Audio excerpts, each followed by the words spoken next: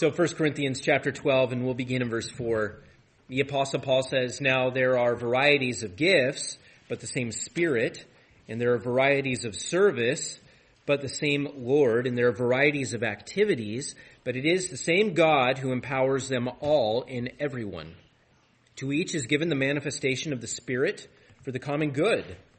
For to one is given through the Spirit the utterance of wisdom, to another the utterance of knowledge according to the same Spirit, to another faith by the same Spirit, to another gifts of healing by the one Spirit, to another the working of miracles, to another prophecy, to another the ability to distinguish between spirits, to another various kinds of tongues, to another the interpretation of tongues.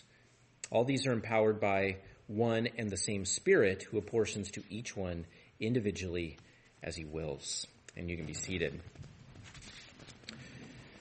So we are slowly working through this section, talking about what these gifts are, these spiritual gifts are, that the Holy Spirit has blessed the church with. Remember, the broader context is just the unity within the church that the Holy Spirit brings because of these gifts.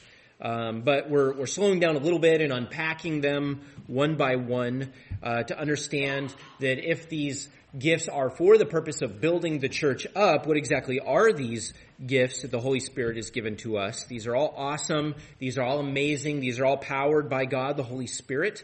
I've mentioned before that this is not an exhaustive list. We see other gifts that the Holy Spirit gives in other places in the New Testament especially. But these seem to be tailored to the gifts that the Corinthians were struggling with or had contention over. So what we have here is a list of 9 gifts that the Holy Spirit gives to individual believers for the upbuilding of the church. And as I mentioned several times, there's some discussion as to which ones are still in operation today. Some people say that all of these gifts are in full operation, just like they were in the early days of the church. Some people say, no, it doesn't seem like maybe the more miraculous gifts are still given. I've mentioned before, my own position is closer on the cessationist side, but not quite cessationist. The cool kids in evangelical world would call me open but cautious. I'm okay with that. I am open to the Holy Spirit still working in these ways, although I'm very cautious in claiming that they are these are actually things that the Holy Spirit still does. And just to be very clear this morning, you're going to see more of the cautious side than the open side as we talk about these gifts. And I think that you will see why in just a little bit. I say that because on the one hand, we do not want to attribute things to God that are not genuinely from God. We have to be very careful about that. There are plenty of deceivers out there who claim that they are doing the work of God when in fact they are not doing the work of God. You go turn on TBN and pretty much anyone on there, I can almost guarantee you, is not doing the work of God. And yet they claim they're doing the work of God. They claim they are preaching what God wants. They claim that they're doing miracles and healing and telling your future. You used to call the psychic hotline for that kind of stuff. And now you just turn on TBN and they're promising the same thing. Just more money.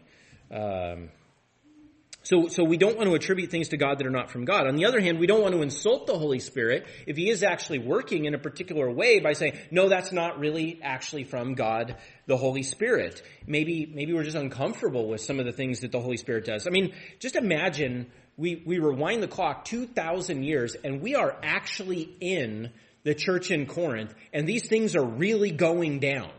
Like, there's literally speaking in tongues going on. There's really prophecy going on. There's really words of knowledge, words of wisdom going down in the church. And I think a lot of us would kind of go, ooh, that'd be weird. No, that'd be really awesome because the Holy Spirit is literally working for the upbuilding of the church. That's a good thing. And so we should celebrate when the Holy Spirit really is at work. These gifts have been given by the Spirit to bring unity to the body of Christ. So we saw 3 gifts last week. Just a quick overview. We saw a word of wisdom, we saw a word of knowledge, and then we saw the gift of faith. We saw those in verse 8. For to one is given through the Spirit the utterance of wisdom, and to another the utterance of knowledge, according to the same Spirit.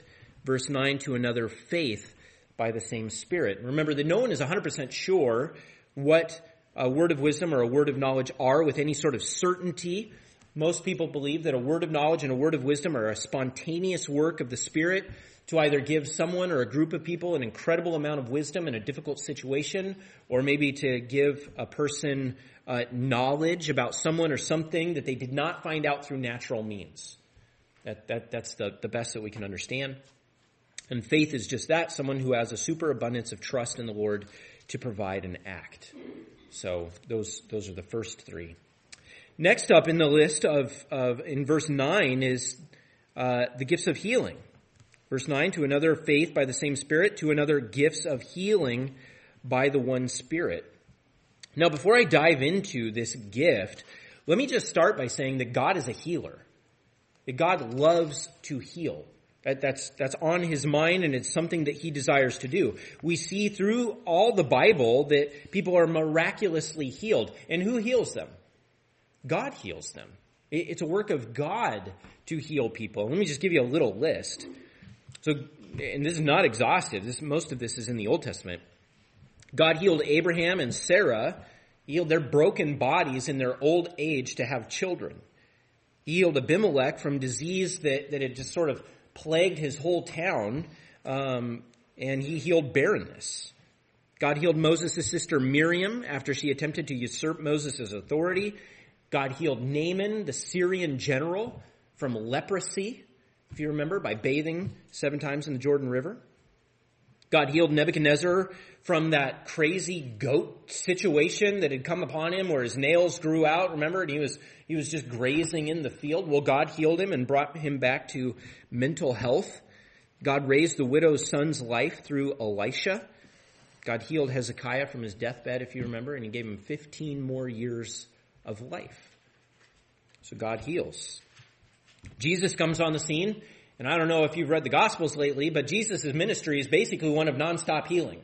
That's just what Jesus does everywhere he goes. Matthew 4:23 says he preached the gospel and he healed every disease and every affliction, every single one of them, to the fullest extent.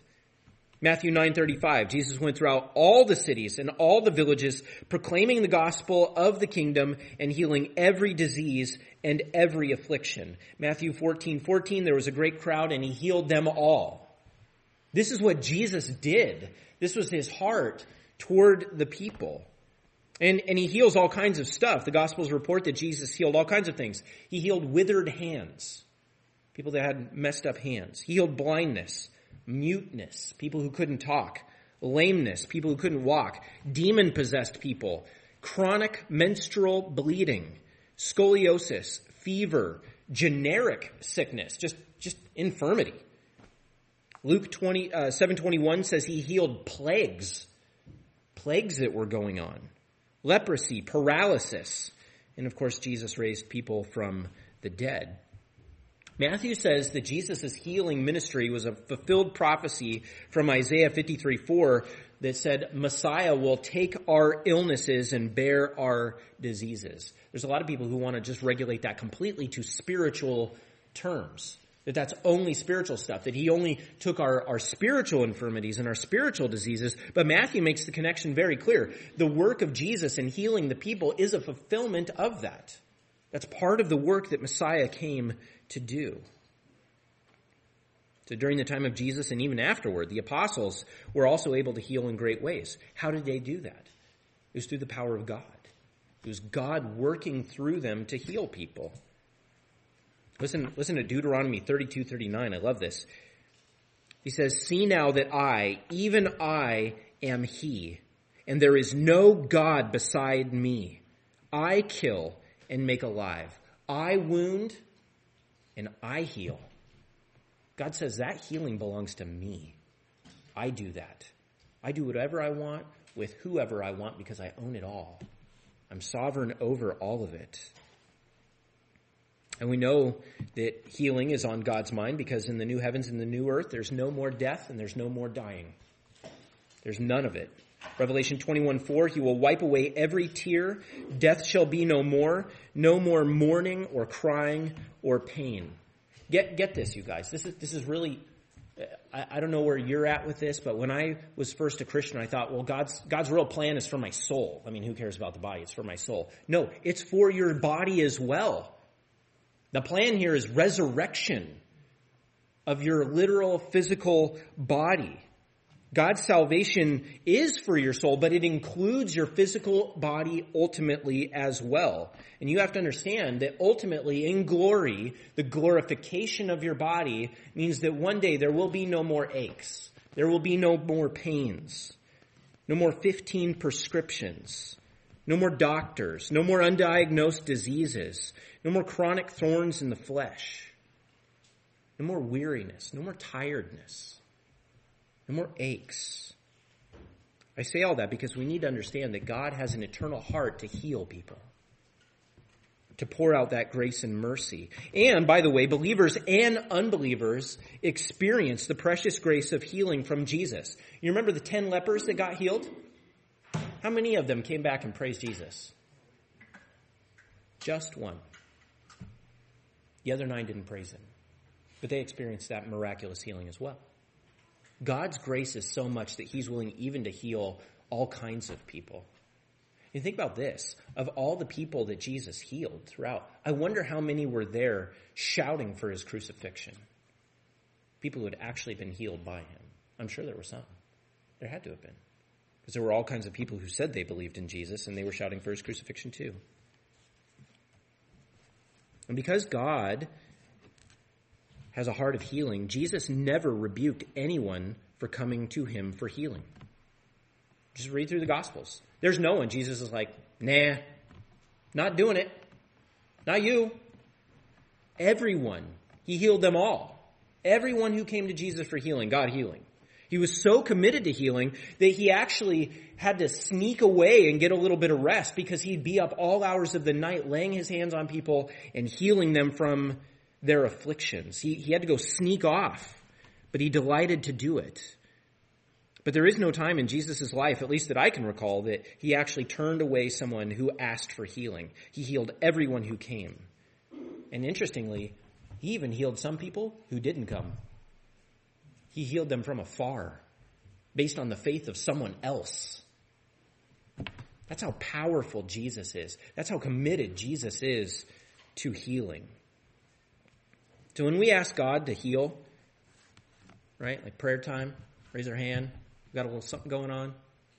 God isn't up in heaven, you guys, rolling his eyes. Like, really? You understand that if Jesus were right here and we were transported back 2,000 years, he'd be like, all right, I got you. He'd stay up late just to get you healed. Why? Because that's on his heart. That's on his mind. God has a heart for healing. So I say all of that to bring us to the gift of healing. The gift of healing. Does this still exist? And I have to tell you that I think that the vast, vast majority of what is called healing today is not healing at all. I really don't believe that it is. You see the faith healers on TV, Benny Hinn, Kenneth and Gloria Copeland, Jesse Duplantis, T.D. Jakes. Most of these people on TV are liars, you guys. They're charlatans who will take your money and promise something that is not there. They're all fakes. They're all heretical anyway. So God's not going to bless them with a miraculous gift like true healing. Now, let me just say that when we're talking about the gift of healing, we need to be specific. Okay? We're talking about the gift of healing. So let's be specific. So when we're talking about the gift, we're not talking about praying for healing. Because we can all pray for healing. We're all encouraged to pray for healing. But that's different than the spiritual gift that we see in the Bible. I 100% believe that God can and does answer prayer for healing. I've seen it in my own life. I know that it happens. He does heal people that way. But that is different than what the New Testament describes as the gift of healing. And I think this is an important distinction because a lot of people want to say that the gift of healing is simply praying for healing. And if you just have enough faith, then your prayer will come true. And that's just not what we see from the biblical testimony. There are times when prayer is needed for healing. Remember, there's an instance in the book of Luke where the disciples, they're asked by a guy whose son has all these maladies. He's actually demon-possessed, and they can't cast it out. And so finally they come to Jesus, and Jesus says, with this one, prayer is required. You got to pray on this one. And say, well, see, there's an example. But first of all, that's not healing technically. That's actually exorcism technically. That's what we're talking about. And second, even Jesus' own words seem to indicate that most of the time you won't need to pray for this to happen.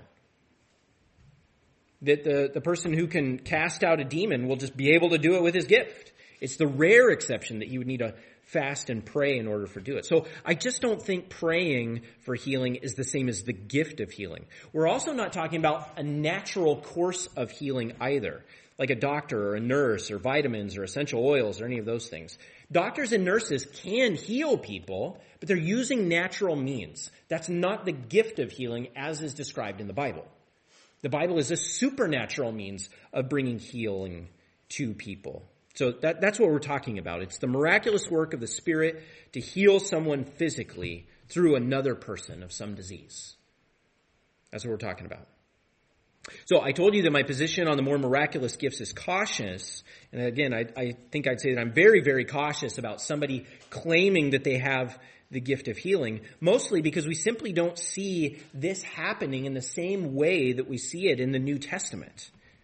And what's interesting is even my friends who are way more on the charismatic side than I am, they readily admit that healing like what Jesus and the apostles did, if it still happens today, happens at a much more rare pace than it did back in the early church. So I am open, but I'm very cautious. Could the Spirit still work in these ways? Absolutely. And, by the way, there is real evidence throughout the world, not just like hearsay kind of evidence, or real evidence that there have been people who have used this gift. But I will also say that when we're talking about other gifts like teaching and mercy and administration, those kind of things, you see those 1,000 or 10,000 times more often than you see the gift of healing. I've never seen anybody who has the gift of healing. I've prayed for healing, and God has answered that in pretty amazing ways. But I've never seen somebody with the gift. Now, let me make a couple of observations on the text here. Because my definition for healing used to be something like the ability for someone to heal anyone at any time. I think that's just a little too broad. Because the problem with that is that's not even what the text says. So look at verse 9. Notice what it says, and we'll also look down at verses 28 and 29. So verse 9, to another faith by the same Spirit, to another gifts of healing by the one Spirit. Look down at verse 28.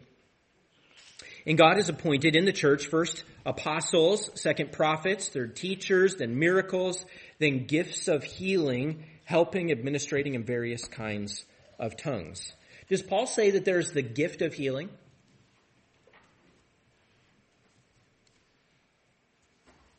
No. He says there's the gifts, plural, of healing. In fact, that's the only way he describes it. He never calls it the gift singular of healing, that one person can go heal anyone, anytime, anywhere. He says there are gifts, plural, of healing. And to be honest, that's not even what he says in the original language. The ESV and the NIV actually miss the original grammar. I don't usually give a shout out to the New King James or to the NAS, but they nail it here. It's literally gifts, plural, of healings, plural. You say, well, what difference does that make? Well, the difference is that there is no one uniform gift of healing according to Paul. There's all kinds of varieties of gifts of healing. The only person who had one uniform gift of healing, who could heal anyone at any time and any place, was who? Jesus. He was the only one. Every other example, it seems to be limited in some way. In some way, even the apostles, though they had some amazing abilities, were limited in their scope of healing. Paul could not heal Timothy from his stomach ailments. Remember that in 1 Timothy 5? He's like, hey, drink a little wine, because I know you got stomach problems. Well, Paul, why don't you just heal him? You got the gift.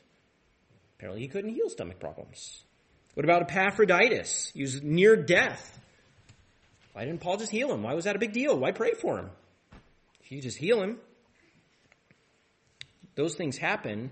And yet, at the end of the book of Acts, which have probably been after that, Paul goes to the island of Malta, and he heals everybody on the island of every disease. So sometimes he can do it and sometimes he can't.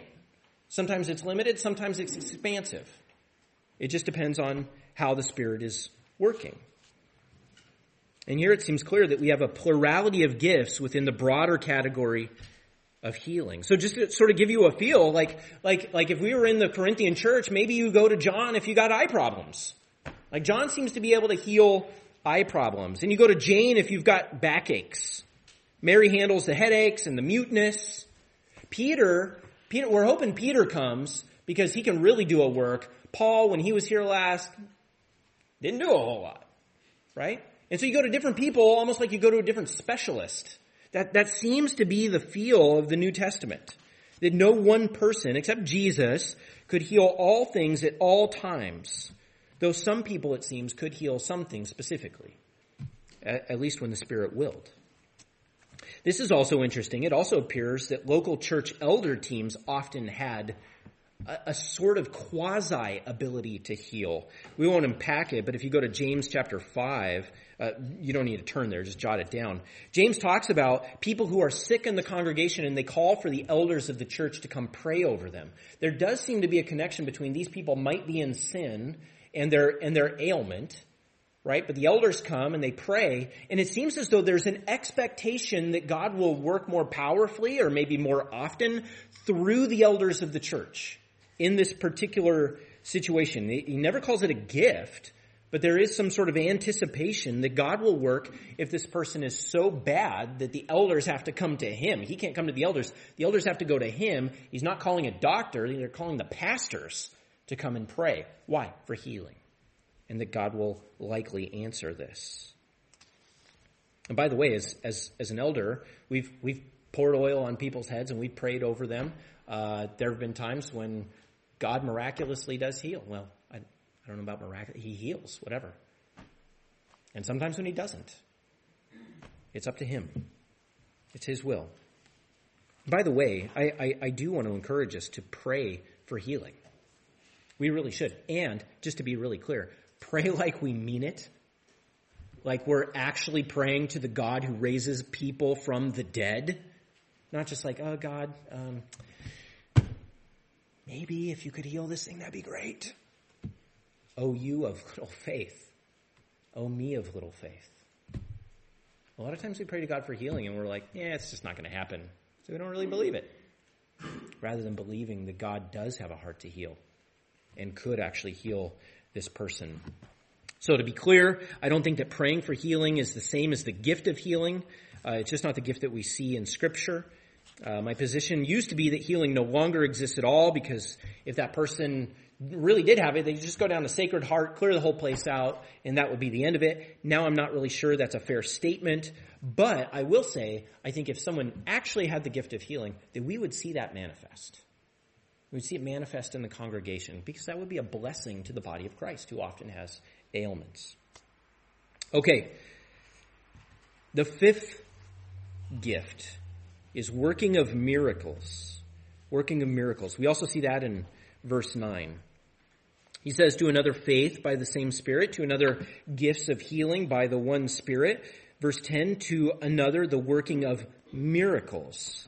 Then he reiterates the same thing in verses 28 and 29 again. He says, and God has appointed in the church first apostles, second prophets, third teachers, then miracles, then gifts of healing, helping, administrating, and various kinds of tongues.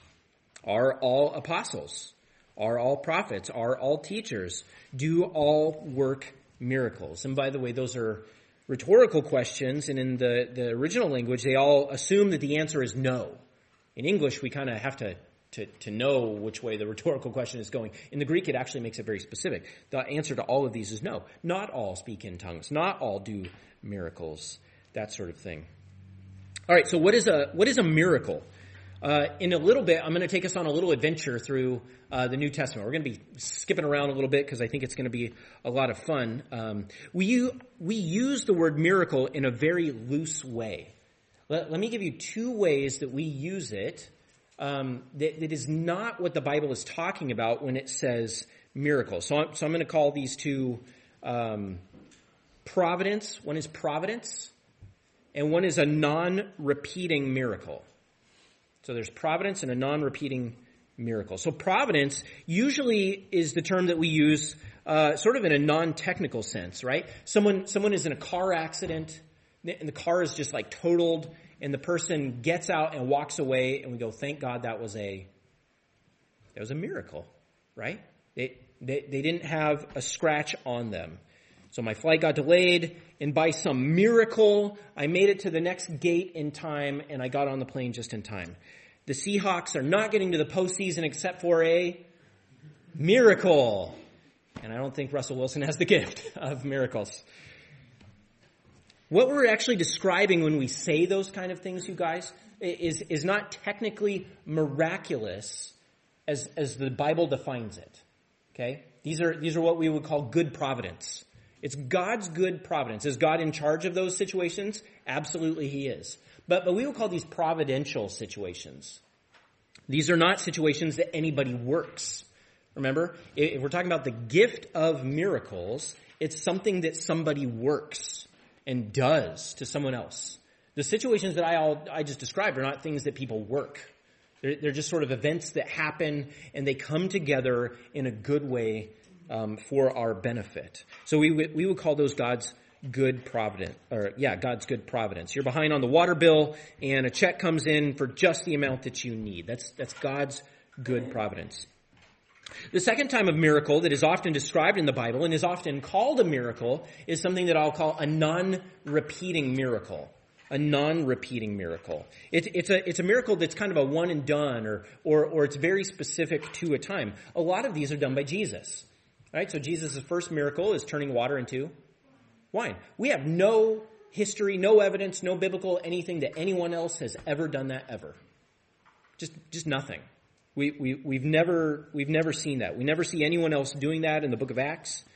Jesus walking on water is a miracle. We don't see the apostles doing that. We don't see anybody in the early church doing that. It's sort of a one and done. Jesus calms the wind and the sea. That is a miracle. In fact, that inspires awe in the disciples to worship him as the Son of God. It is miraculous. Feeding 5,000. The mass resurrections that happened after Jesus died in Jerusalem is a miracle. Stephen in Acts 7 calls the 10 plagues that Moses rained down through the hand of God miracles, and they were. But we don't see somebody coming in and going, all right, unless you repent, I'm sending in the gnats. You just don't see it happening. It's non-repeating. It's a one and done kind of a wonder thing. These were massive demonstration of God's power. But the super important part here is that they are not repeated by anybody. We don't see the apostles doing these kind of miracles. Nothing like that at all. We don't see the early church doing anything like that. Nowhere in Acts is it recorded that Christians walked on water, turned water into wine, or calmed weather. About the closest that we get is Peter and Paul both raised somebody from the dead, and it's rare. It's not a regular basis kind of thing. So again, when we're talking about the gift of miracles that might be common in the church, we're not talking about favorable situations. We're not talking about one and dones. We're talking about somebody who can do something on a regular basis for the benefit of the body of Christ. That's what we're talking about here. Now, I don't know what comes to your mind when you think of miracles. The word here literally in the Greek is powers, plural, powers. And just like miracles, just like healings we saw earlier, it's actually the workings, plural, of powers, plural. So it seems like maybe there's some variety going on in what this is talking about.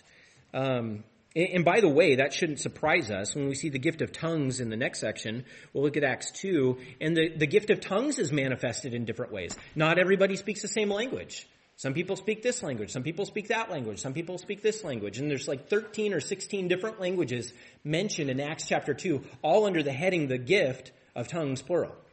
So there's variety even within this. We see this in teaching, right? I'm a teacher, but I don't teach like John Piper or John MacArthur or R.C. Sproul or Charles Spurgeon.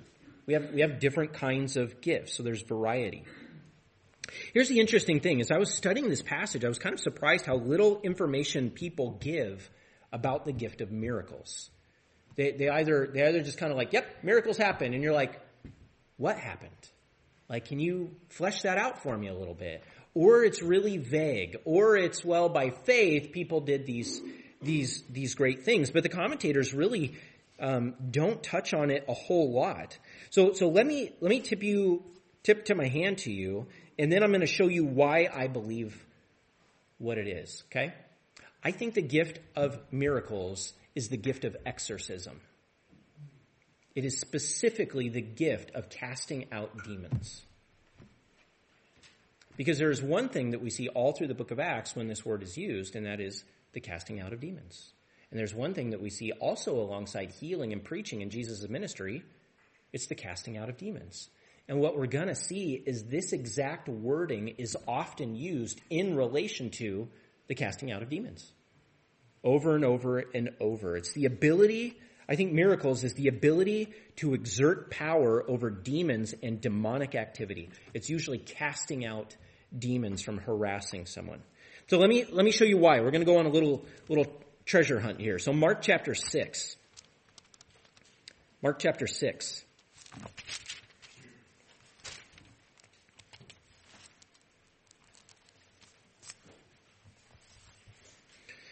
Now, before I read this passage, let me say there are three words that you'll see over and over again, especially in the book of Acts. You'll see two together. So there's miracle, there's sign, and there's wonder.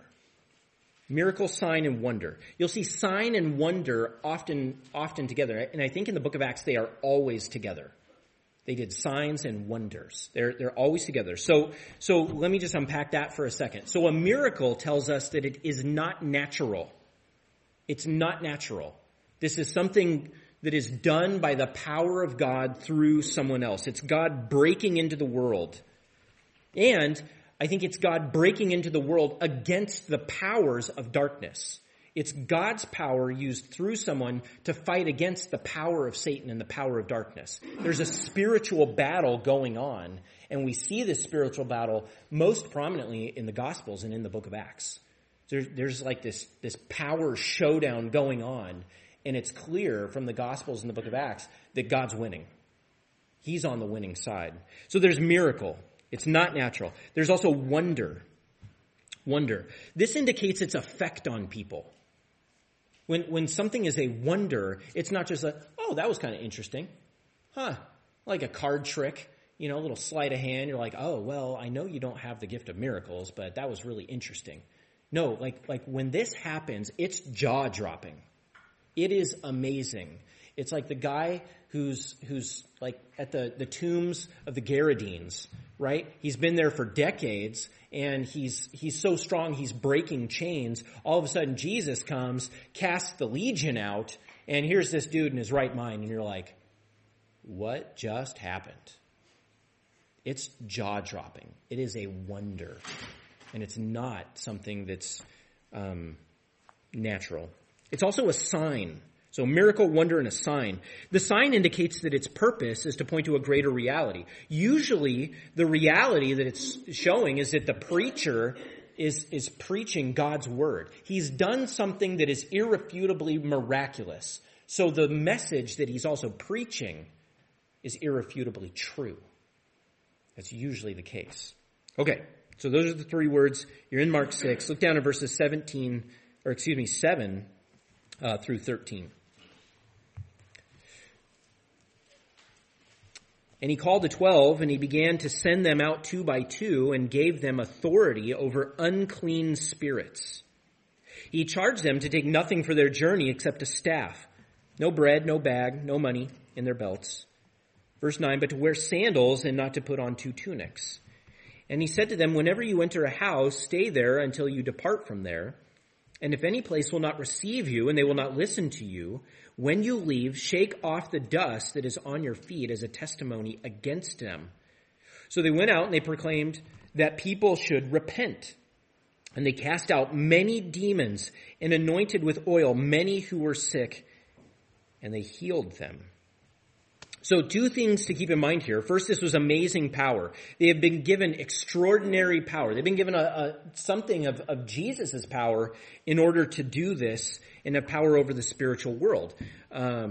Again, there's this cosmic battle that's having a showdown as the pages of the New Testament unfolds.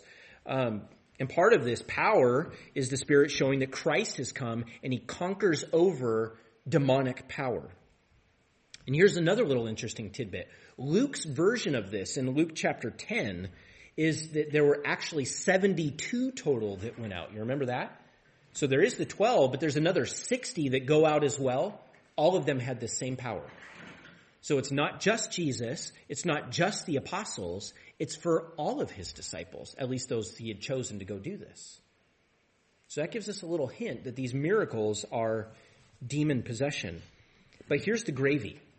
Here's the connection between this demon casting out stuff and calling it a power. Notice Herod's reaction in verse 14. King Herod heard of it, for Jesus' name had become known. Some said, John the Baptist has been raised from the dead. That is why these powers, these miraculous powers, it's the same word, are at work in him. So Herod had already slaughtered John the Baptist. He'd already been put to death. And now he's hearing about this guy named Jesus. And he's going, oh, demons are getting cast out. It's got to be that John guy, because John was a godly guy. So Herod had never met Jesus. And what he ascribes to this mass exorcism that Jesus is doing is dunamis, power. That's what he hears. Well, that's what Paul says the gift is. There's a gift of powers. Well, what kind of powers? I think it's these kind of powers. Turn over a couple of chapters to Mark chapter 9.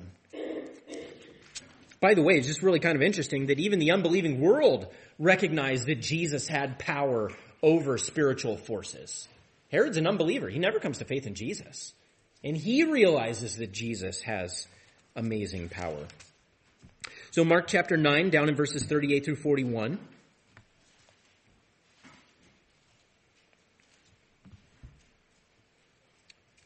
John said to him, Teacher, we saw someone casting out demons in your name, and we tried to stop him because he was not following us.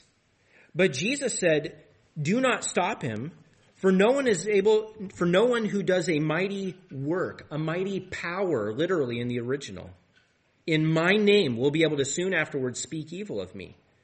For the one who is not against us is for us. For truly I say to you, whoever gives you a cup of water to drink because you belong to Christ will by no means lose his reward. So again, we've got power connected directly to exorcism. It's the power of God working through. Look at Luke chapter 6. Next book over, Luke chapter 6. And here we see, I love this, because here we see this emphasis on power. That there is Spirit, Holy Spirit power, if we want to call it that, working through Jesus to do these things. It's not just that he has authority over the demons, though he does, because he's God. And it's not just that he has some sort of nebulous power, but there's this power that comes from the Spirit, through Jesus, out to other people. So if you look at Luke chapter 6, verses 17 through 19, you'll see that. And he came down with them, and he stood on a level place with a great crowd of his disciples and a great multitude of people from all Judea and Jerusalem and the seacoast of Tyre and Sidon, who came to hear him and to be healed of their diseases. And those who were troubled with unclean spirits were cured, and all the crowd sought to touch him, for power came out from him, and he healed them all. So again, this power is just flowing through Jesus.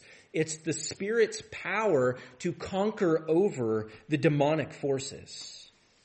It's power. It's the same word that the apostles have. It's the same power that those other 60 disciples have. And it seems like it's the same power that the early church had. Here's the interesting thing. Sometimes healing physically and demonic activity are linked. Okay, sometimes we'll see an exorcism and they'll call it healing. Why? Because I think the presentation of the demonic activity is a medical presentation. So look over at chapter 13 of Luke.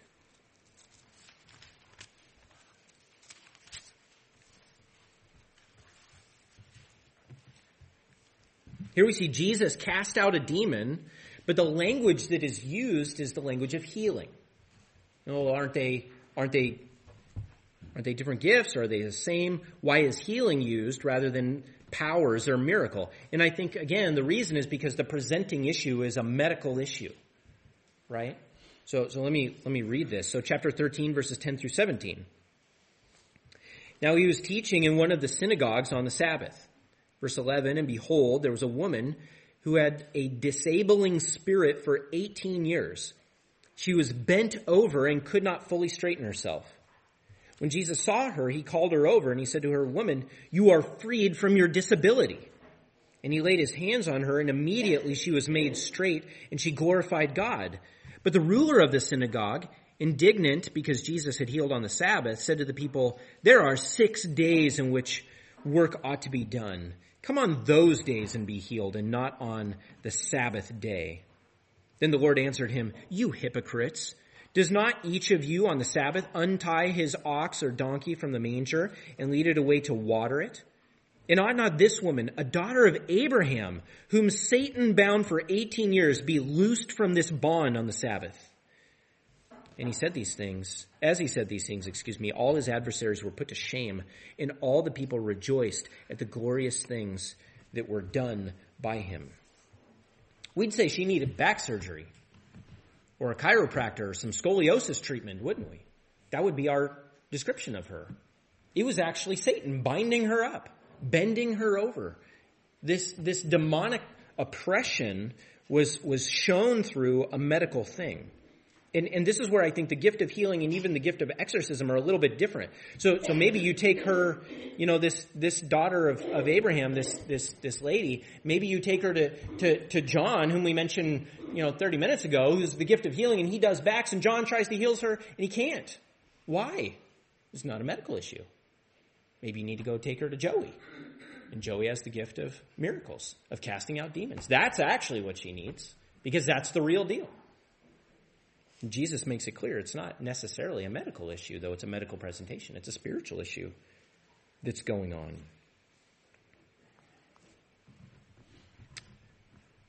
Look over at Acts chapter 4.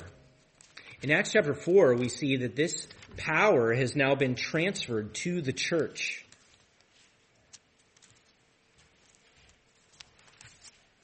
Not just Jesus, not just the apostles. This is the prayer of the early church, Acts 4, verse 30, as persecution is mounting. Actually, we'll start in verse 29. So they're all praying, persecution is happening. Verse 29, and now, Lord, look upon their threats and grant your servants to continue to speak your word with all boldness while you stretch out your hand to heal, and signs and wonders are performed through the name of your holy servant, Jesus. The wonders are being performed in the whole church. If you look down in chapter 5, verse 12, it seems like at least in Jerusalem, it's primarily through the apostles. Look at chapter 5, verse 12. Now many signs and wonders were regularly done among the people by the hands of the apostles. So we could say, well, maybe it's just the apostles, and that the apostles are gone, so that's died out. The problem is, look over at chapter 6, verse 8. You got Stephen. He was one of the 7, remember, that would help distribute the food to the widows. And Stephen is, maybe we would call him like a proto-deacon, something like that. He's not ever called a deacon. None of the 7 are, but they're doing that kind of function. But in chapter 6, verse 8, it says, and Stephen, full of grace and power, was doing great wonders and signs among the people. What was he doing? It seems like he was casting out demons. That's what he was doing. He had that ability. He's not an apostle. He's a proto-deacon. And this goes on all through the book of Acts. Signs and wonders, signs and wonders, signs and wonders. In chapter 14, you don't have to turn there, Paul did signs and wonders in Iconium. Chapter 15, Barnabas and Paul are relaying to the Jerusalem church all the signs and wonders they did all throughout the Roman world. It seems that a lot of what the apostles did was cast out demons. Again, this is the invasion of God into the pagan world, to show that the resurrected Jesus has authority and power over Satan and over the demonic world. And the demons just come out. They just have no power. It's not like there's this arm wrestling match. They're just gone. You remember in chapter 16 of the book of Acts, you've got Paul in the city of Philippi, and there's this demon-possessed girl who can tell fortunes, and she's following Paul around, and it actually says Paul got annoyed with her, and so he just cast the demon out. And it was gone, and she could no longer tell fortunes. You remember this? And the owners were upset, and they threw him in prison, and the Philippian jailer got converted because he had heard Paul singing hymns at the bottom of the jail, all because he cast out a demon. This was the amazing thing that happened. I mean, there was a riot that took place over over casting out this demon. Romans 15, the power of signs and wonders have authenticated the gospel message everywhere Paul has gone, is what he says. 2 Corinthians 12:12 says, the signs of the apostles are signs and wonders and mighty works. Casting out demons. Turn over to Acts 19. This is cool. If you haven't read Acts in a while, you should. Notice the connection here between miracle, power, again, and demon possession. So Acts 19, verses 11 through 20. It says, and God was doing extraordinary miracles by the hands of Paul, so that even handkerchiefs or aprons that had touched his skin were carried away to the sick, and their diseases left them, and the evil spirits came out of them. That's cool, right? Like, go touch the napkin and go take it home because it's got Holy Spirit power on it, and then boom. That's crazy, you guys. But that was actually happening. That's not like the weird Benny Hinn made up stuff, right? This is actually going down in the real church. This is the kind of power that there was. Then some of the itinerant Jewish exorcists, verse 13, undertook to invoke the name of the Lord Jesus over those who had evil spirits, saying, I adjure you by Jesus whom Paul proclaims.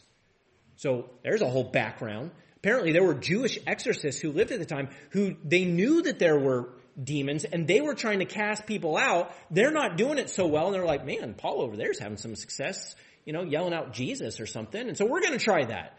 So they're like, well, we're pragmatists, so let's give it a shot, see what happens. Well, what does happen? Verse 14.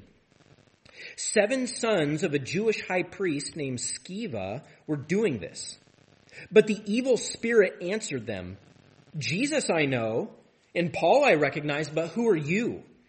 And the man in whom was the evil spirit leaped on them, mastered all of them, and overpowered them, so that they fled out of that house naked and wounded. This is spiritual battle going on, you guys. Verse 17, and this became known to all the residents of Ephesus, both Jews and Greeks, and fear fell upon them all, and the name of the Lord Jesus was extolled. Also, many of those who are now believers came, confessing and divulging their practices. And a number of those who had practiced magic arts brought their books together and burned them in the sight of all. And they counted the value of them and found it came to 50,000 pieces of silver. So the word of the Lord continued to increase mightily. Do you realize that Paul was famous among demons? Like in the weird underground spiritual world of demonic activity, they're like, oh yeah, we know about Paul. Don't go anywhere near about Paul. We don't know, but Paul we know, and Jesus we know for sure. Right? Paul is infamous amongst demons. This is how prevalent his ministry was. And if you think about it, it's actually the testimony of the demons about what Paul is doing that causes everybody to come to faith in Jesus. Isn't that the weirdest thing? It's the demons who are like, I don't know who you are, and so he whips them all, and everybody's like, oh, this is real. This is real. I'm turning to Jesus before the spirit dude whips me. It's actually his testimony that causes this to happen. The spiritual warfare thing is legit, and that guy was a faker. Speaking of fakers, turn to one last verse in 2 Thessalonians chapter 2. 2 Thessalonians chapter 2. And this is where the warning comes in. This is where the discernment needs to enter in. Does the Holy Spirit still give this gift today? Well, let me tell you, I've seen some pretty crazy stuff in my life. I've seen some legit, crazy, demon-possessed people. I believe in demon possession for sure. I've seen people controlled by demons. It's crazy. It's weird. It's unpredictable. I've never cast out a demon. I've never seen anybody cast out a demon. I've seen people who are controlled by something, demonic, satanic, whatever you want to call it. It eventually just subsides. I mean, if you go, we went through 1 Samuel, right? And part of the recipe for Saul was just playing nice music, right? So sometimes there are natural means for this to subside. The question is, can we have power over it? First, it doesn't appear that even in the early church, every person had this gift. Do all have miracles? Answer, no. Not all have this gift. And second, we need to be very careful about who might claim to have this power, because it seems as though this power is something that Satan can falsify for his own advantage. That he can do that. Look at this in 2 Thessalonians chapter 2, starting in verse 7. For the mystery of lawlessness is already at work. It's already happening. Only he who now restrains it will do so until he is out of the way. Nobody knows what that means. Verse 8. And then the lawless one will be revealed, whom the Lord Jesus will kill with the breath of his mouth and bring to nothing by the appearance of his coming. The coming of the lawless one, we call him the man of sin or maybe the Antichrist. The coming of the lawless one is by the activity of Satan with all power and false signs and wonders, and with all wicked deception for those who are perishing because they refuse to love the truth and so be saved. Therefore, God sends them a strong delusion so that they may believe what is false, in order that all may be condemned who did not believe the truth, but had pleasure in unrighteousness. How does the man of lawlessness deceive people? By false signs and false powers, false wonder. Well, what did we just say those things are? Exorcisms. So the Spirit has power over demons. You know who else does too? Satan. Satan has power over the spiritual world. And it seems as though there may be a time where Satan is actually empowering somebody to do false exorcisms so that people will believe that person. They'll believe this false message. Does that make sense? You see that? It's false in the sense that it's not actually the Spirit's power working through, because this person doesn't follow Jesus. They don't follow the truth. They follow a lie. Notice why people are led astray in verse 10. And with all wicked deception for those who are perishing because they refuse to love the what? The truth. They refused to love the truth. So how do you know if the exorcism is real or if it's a false exorcism? Because of what the person is saying, what they're preaching, what they're teaching, the gospel that they believe. You know how to be duped by the enemy? Just believe the lie. You know how to insulate yourself from the enemy? Guard yourself with truth, with the truth of the Word of God. Does God still give people the gift of miracles, of exorcism? I don't know for sure. I haven't seen it. That would be an amazing gift. It's something that he's clearly done before, and clearly would be an amazing thing. But more important is that we fill ourselves with the truth, and we love the truth, and so guard ourselves against all deception. Let's pray. God, we thank you for these gifts and how you have used them to bless the Church of Jesus Christ. And we pray, Lord, that you would keep us from skepticism and feeling icky or whatever about these things that you have done in spades and performed and brought glory to yourself through them. Lord, but may we be discerning, and may we be filled with the truth and not be carried away by falseness, but love the truth. We ask in Jesus' name, amen.